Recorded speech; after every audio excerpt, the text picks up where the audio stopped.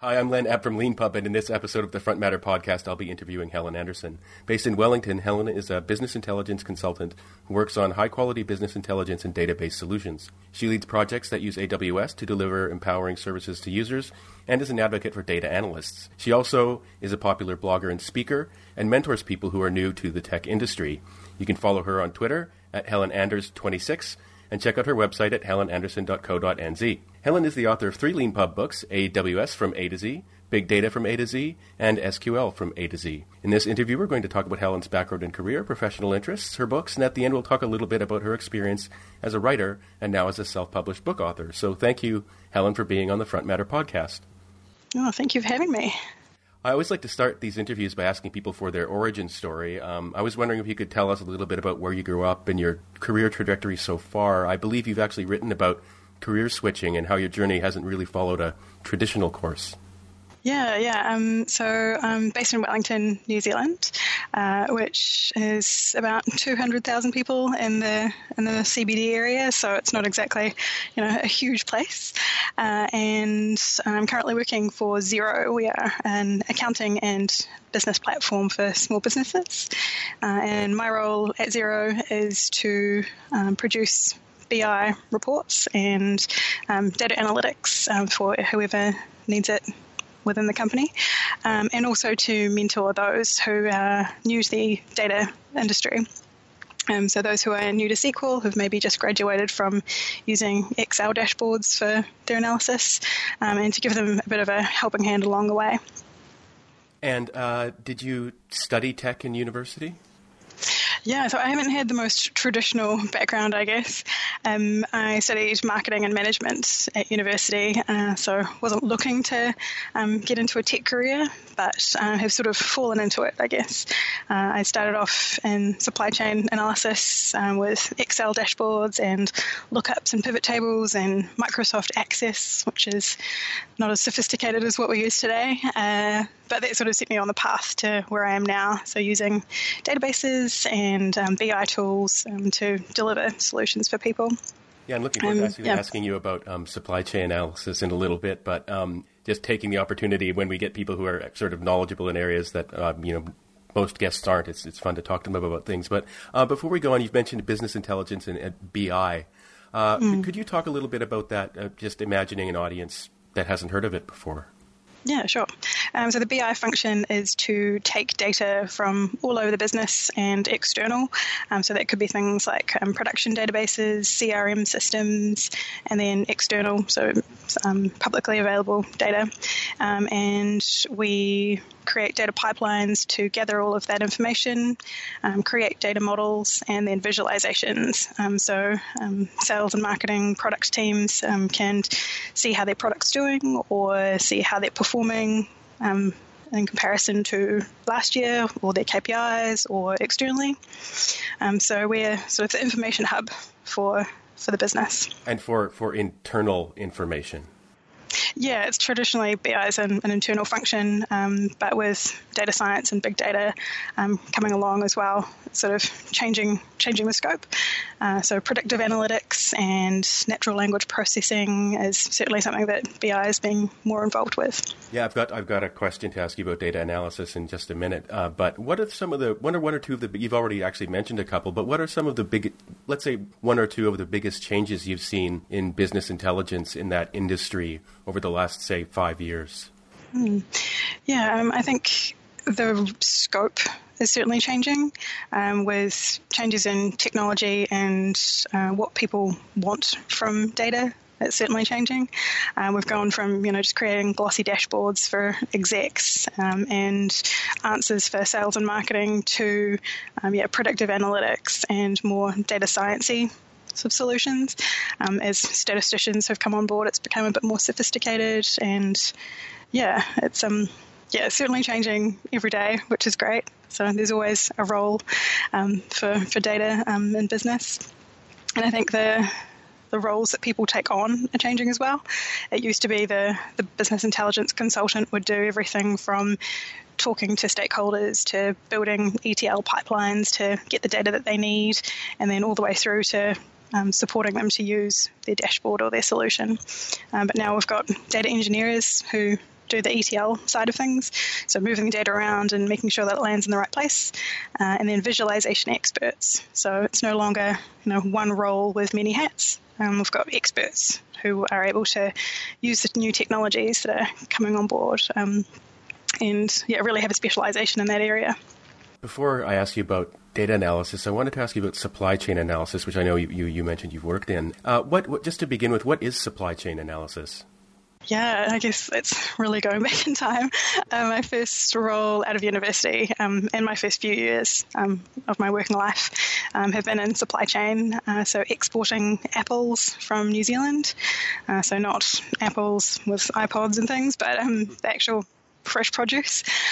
So the aim of the game was to look at what the grower predicted that they would be growing this year based on historical information and what sort of growing techniques that they were putting in place, what kind of size range that they were expecting to grow, and then looking at what the customers were expecting and sort of making that work. So translating what the grower wanted, what the market wants, and then making it work with all the shipping schedules. And you can't just make more apples. So it was really important to get that right and put a bit more science behind it rather than gut feel. Yeah, it's really interesting. When I was preparing for this interview, I was reminded of an old friend of mine who's a French engineer, and he worked for a company that made offshore oil platforms.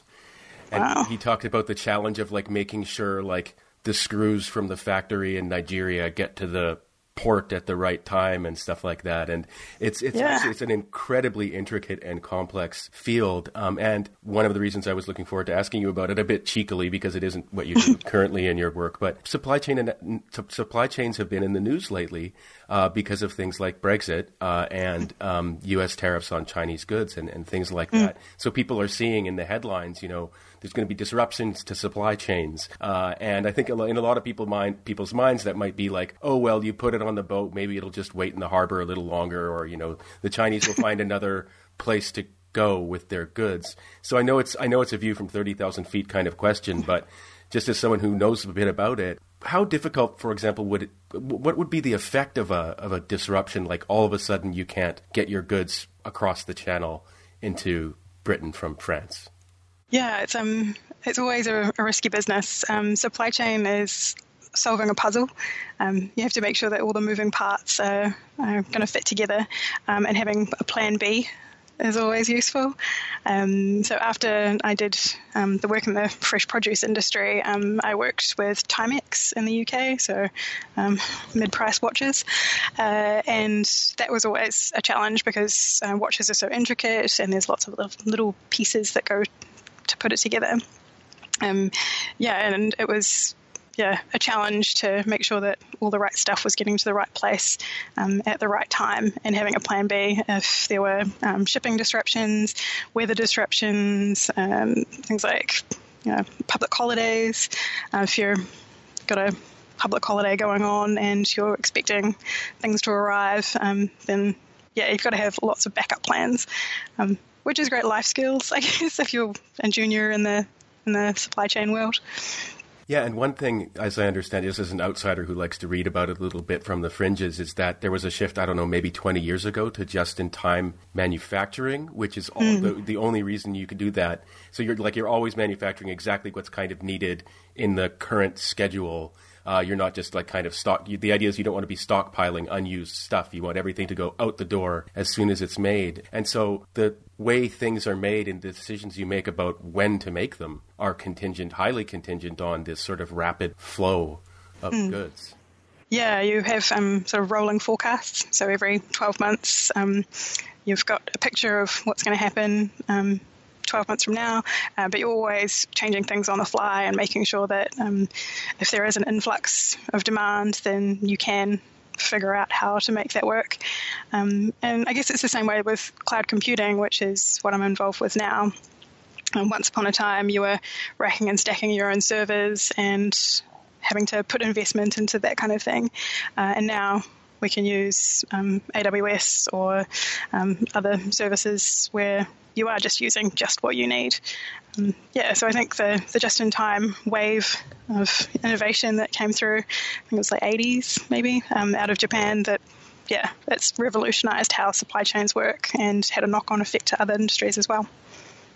We've already talked a little bit about data analysis and data science. And you mentioned in one of your books that part of your role involves onboarding and supporting junior data analysts. And I was thinking, starting around 2015 at LeanPub, we actually had a huge explosion of sales in books on data science. And this even led us to partnering with a team at Johns Hopkins University to provide a LeanPub-powered MOOC platform where our most popular course set is called Cloud-Based Data Science. And I was wondering if you could talk a little bit about what a junior data analyst does, but also why there's been such an explosion worldwide in the popularity of data science as a profession, because I've heard a little bit and interviewed some people, but I don't know if I've really pinned down an answer to that.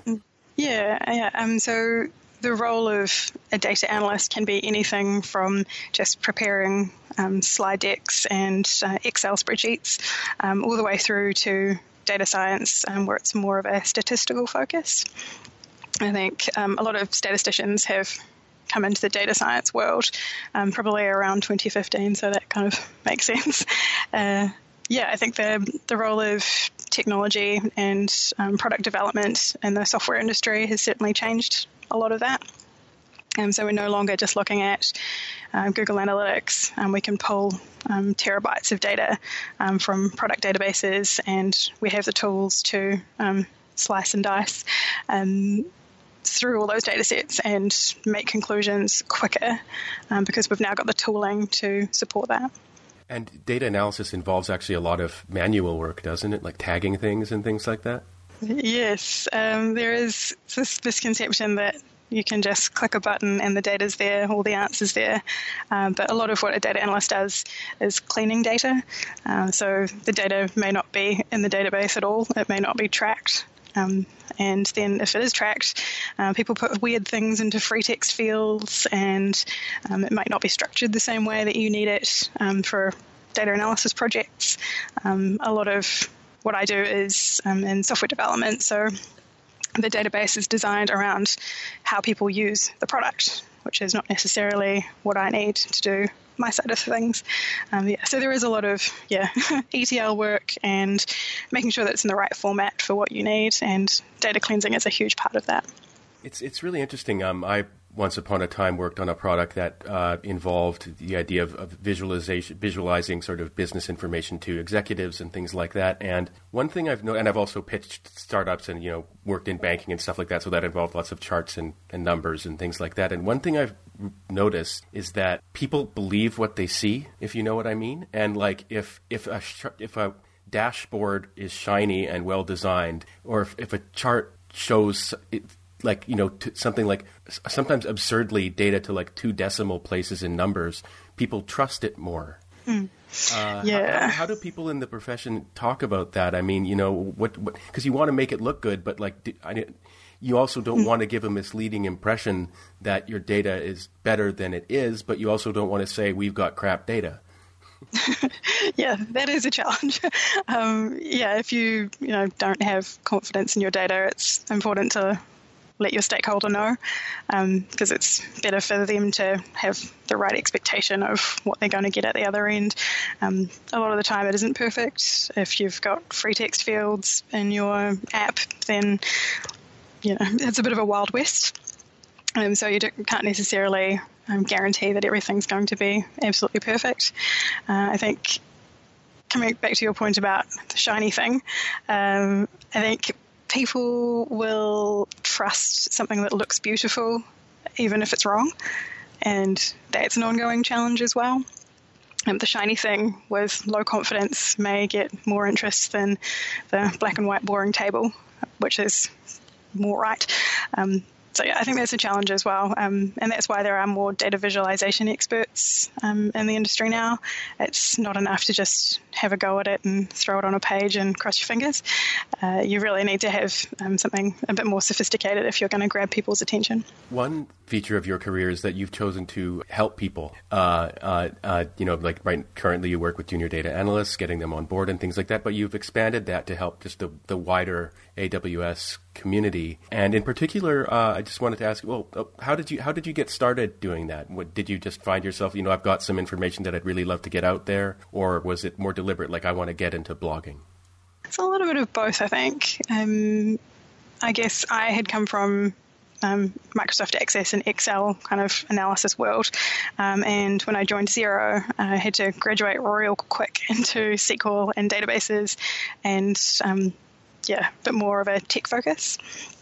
So now that I see other junior analysts who have been brought on but don't necessarily have 100% of those skills but have the enthusiasm to learn, that's kind of where my interest lies, because I know how overwhelming and scary it can be when you're faced with a big scary database and no clues on how to drive it. That's kind of my day job. But I started blogging on Dev2 about a year ago now, and I just kind of assumed naively that it was a general tech blog, but it's more web dev focused. So I guess that's why I stand out a little bit more. There aren't too many data analysts or data professionals on the site, but that's been great because web developers are really interested in how they can make the database work on the back end of their apps and things to better support data science off the other end of it. So, yeah, it's been great. The Dev2 community is really supportive, and one of the devs over there, James Hickey, suggested that Leanpub would be a good platform to sort of bring the message wider. So over the last few months, I've been compiling all the nuggets of best practice that I've been putting out there in the blogging world, and then putting that on the Leanpub platform as well. Yeah, I've got a couple of questions about your books and getting up on our platform as well. But before going there, another way you try to help people is, and I know this is on like the front page of your website right now, but an article about helping women in tech, helping lift them up. And I was wondering if you'd like to say maybe one or two words about, if you were talking to your historical self, your past self, knowing what you know now, was there any sort of advice specific to being a woman going into tech that you would give her? Yeah, I think traditionally it has been a very male-dominated industry, which is, there's nothing wrong with it. It's just how it is. A lot of the people on my team are males that have had huge amounts of experience, and I guess it's just a traditional thing that's kind of happened. But now there is such a push for women in STEM and women in tech, and I think just not being afraid to get in there and give it a try. If you are thinking about changing careers, it's not as scary as you think, and not as intimidating, given that there's so many more resources for women getting into the industry now. And there's meetup groups and Slack channels and Twitter support. I think it's a lot easier now than it was maybe 10 or 20 years ago. It's not to say that it's not without its challenges coming into something new, but I think that's true of all career changes. One question actually that comes up on almost every episode of this podcast, just because of the nature of so many of our authors are in tech, is I like to ask people who studied computer science formally at university, if you were starting out now, would you do that again? And I also like to ask people who are in tech who didn't study computer science formally, if you were starting out now and you knew you were going to go into tech, do you think you'd study computer science formally in university? Oh, I don't know. I know it's a hard question. Back in my day, if you wanted to study tech, it was, for my particular university, it was electrical engineering, food technology, or the traditional IT track with hardware. And I think we built HTML web pages for my first year. So I don't think I would have. I think, given that there's so many other general kind of courses that you can enjoy at university, so things like history and English, and for me, I liked accounting, which seems a bit unusual, I guess. I think there's so many things that you can enjoy, and when you come out the other side, you can decide what you want to do career-wise after that. Having a degree is more about showing that you can commit to something for 3 years or 4 years, and I don't think at 18 or 19 anyone's ready to make that kind of serious career decision. So being able to make a pivot later in life with the resources that we've got now, like boot camps and online resources, I think that, if you follow your passion at university, do something you enjoy, and then make the change later, depending on what comes along. I think that's perfectly reasonable without a computer science background. Yeah, I couldn't agree with you more myself. I sort of, have worked in fields that have nothing formally to do with the things I studied in university, and I've switched careers a couple of times. And that ability, I think people often underestimate what it means to commit to something that's going to take 4 years, that you're constantly evaluated on in a way that you more or less can't redo and finish in the right timeline. And you're mostly self-directed. It's kind of up to you. You don't have a boss, and you're paying to do it usually as well. Yeah. So that's actually a really, most adults would enter into something like that with trepidation. And, for someone in their sort of formative young adulthood years to achieve something like that is actually a bigger thing than just becoming a sort of well-educated person in a particular field. Moving on to your books and to probably more like more of your day-to-day work that you do now. Your book, AWS from A to Z, which I love because Amazon's, I know it's just a coincidence, but Amazon's logo has that little smile arrow going from the A to Z. So it covers a lot of AWS services that people may not be aware of. And so I was wondering if you could first maybe just mention, to begin with, what AWS is now, and maybe one or two services about it that you really like and you work with that you know about, but maybe people don't know about. And, I guess I just frame it like I'm assuming most people listening have heard of Amazon Web Services and know that basically they built this computer structure, like you mentioned before, so you can sort of subscribe to it and attach yourself to it, so you don't have to have servers in the closet of your own. But it's so much more. That's a good way to explain it. But it's so much more than that now. Absolutely. So traditionally, if you are looking to set up servers to support some kind of infrastructure, it would be on premises, and you'd have servers in the closet or the cupboard. Just a beautiful image. And AWS has changed the game, and so now we can use their services in the cloud. They have data centers all over the world, depending on where you are. There will be one close to you somewhere, and that allows us to scale out capabilities. So if you have a database that suddenly has an influx of traffic and an influx of data, it allows you to click a button and you'll be able to increase the resource that it takes to support that. Whereas traditionally you'd have to go down and buy the capability, plug it in, figure it out, put the infrastructure in, and now you can just click a button from a console and it's all done. So it's changed the game as far as infrastructure and development goes, which is fantastic. But it does mean that they have a lot of services that you need to get your head around. They've made it really easy to support niche infrastructure, which is great, but at the same time, that's a lot of things to get your head around. So what I was trying to do with my AWS book was break that down into little bite-sized chunks where you can learn about things like Athena or Aurora or serverless and sort of get your head around the jargon and find the best result for what you need. As far as my favorite services go, at the moment I'm currently working in data. So we use a product that AWS offers called Aurora, which is a Postgres database that allows us to scale out whenever we need. And it's much quicker than your traditional Postgres database, which makes it good for users.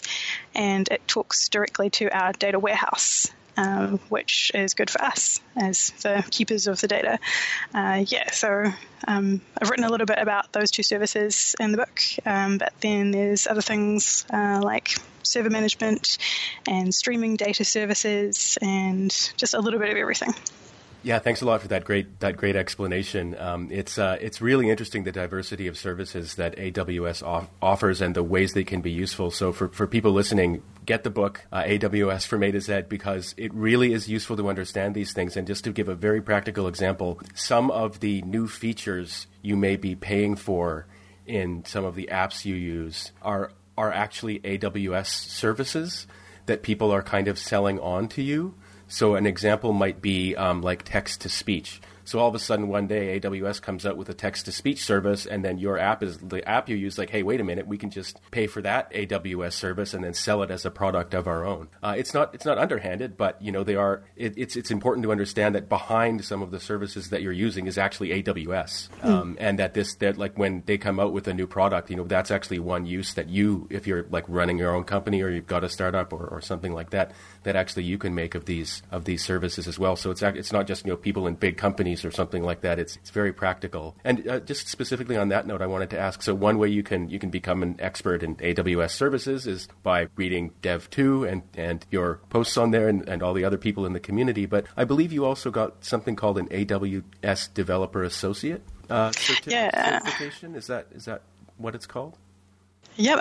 So AWS offers certifications for developers, solutions architects who have more of a high-level view, SysOps administrators, and then big data and security and serverless specialties. So it proves that you've worked behind the scenes and you've understood all the services from A to Z. And yeah, those are offered through AWS. They are just a multi-choice or multi-response exam, and then you get a nice little badge to put on your LinkedIn profile. Recruiters love them. And it gives you more of a holistic overview of everything that's going on if you've got sort of one little piece of the puzzle in your day job. I find that. So I'm working towards it right now. I've been putting a lot of time into the blog posts for the last year. So now I've finally got to the end of that year, and now I'll be working on getting my certification towards the end of this year. In your book, Big Data from A to Z, I'm just going to quote you back at yourself. Sorry, but you write, oh no. The book hopes to demystify the tools data scientists and data engineers use to build platforms and models and clear up any confusion on how machine learning, artificial intelligence, and deep learning fit together. And I just wanted to ask you if you could talk a little bit about how machine learning, artificial intelligence, and deep learning fit together. I think to a lot of people, like, they've maybe read it, like, this kind of dates me, but like, they've read the odd Economist article about big data or something like that. But, how do these things all fit together in the big data space? Yeah, I think it's a bit of a misconception that these are all new things that have been going on in academia in particular for a very long time. I have a new team member who's been doing this for ages. So it's not quite as new and buzzwordy as people think. It's just coming to the forefront because of tech companies who are in the media, and it's kind of becoming more and more common to hear these things. So big data is traditionally defined by the volume of data, and there's no sort of one measure of how big has to be, but the velocity also is how fast it can be produced. That means it's considered big. So there's no real dictionary definition of big data. It's always changing. But the mechanisms that we use to work with it, machine learning, AI, NLP, and deep learning. So they're all variations on a theme. And I think reading into more of what machine learning is probably important for any developer. It's a good thing to get into if you are in development and you're looking for a change. Big data is a good way to go if you're looking for something new or. So moving on to the last part of the interview, so you've become a writer, and one thing I'd like to ask. So you've mentioned, you've got a day job and you've got this blogging job and you're studying for this accreditation. When do you write? Do you have a specific time of day when you write, or do you save it up for the weekends? Do you have a sort of X number of words per day that you try to hit? Ooh, that's a bit more scientific. I try and do a little bit after work and a little bit in my weekends. I love the lean pub model of publish often. So it allows me to get something out there and not wait for this big bang, which could be months and months away. So I make a point of doing a bit of writing during the weekends. But I also think it's important not to get bogged down, because your side hustle might become your side job. and you lose enthusiasm quickly. So I try and keep it to as long as my laptop battery lasts. So I'll go sit on the sofa, and when my battery is dead, then writing time is over. And the great thing about Leanpub is that it saves on the fly. So even if my laptop dies at an opportune moment, I've still got everything ready to go.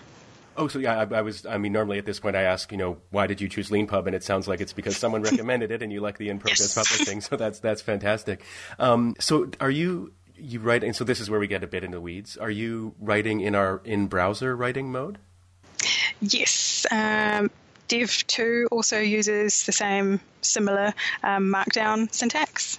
So I've been able to lift and shift a lot of what I was doing on the blog and just pop it into the Magic browser and just make a few tweaks here and there and then add content as I go.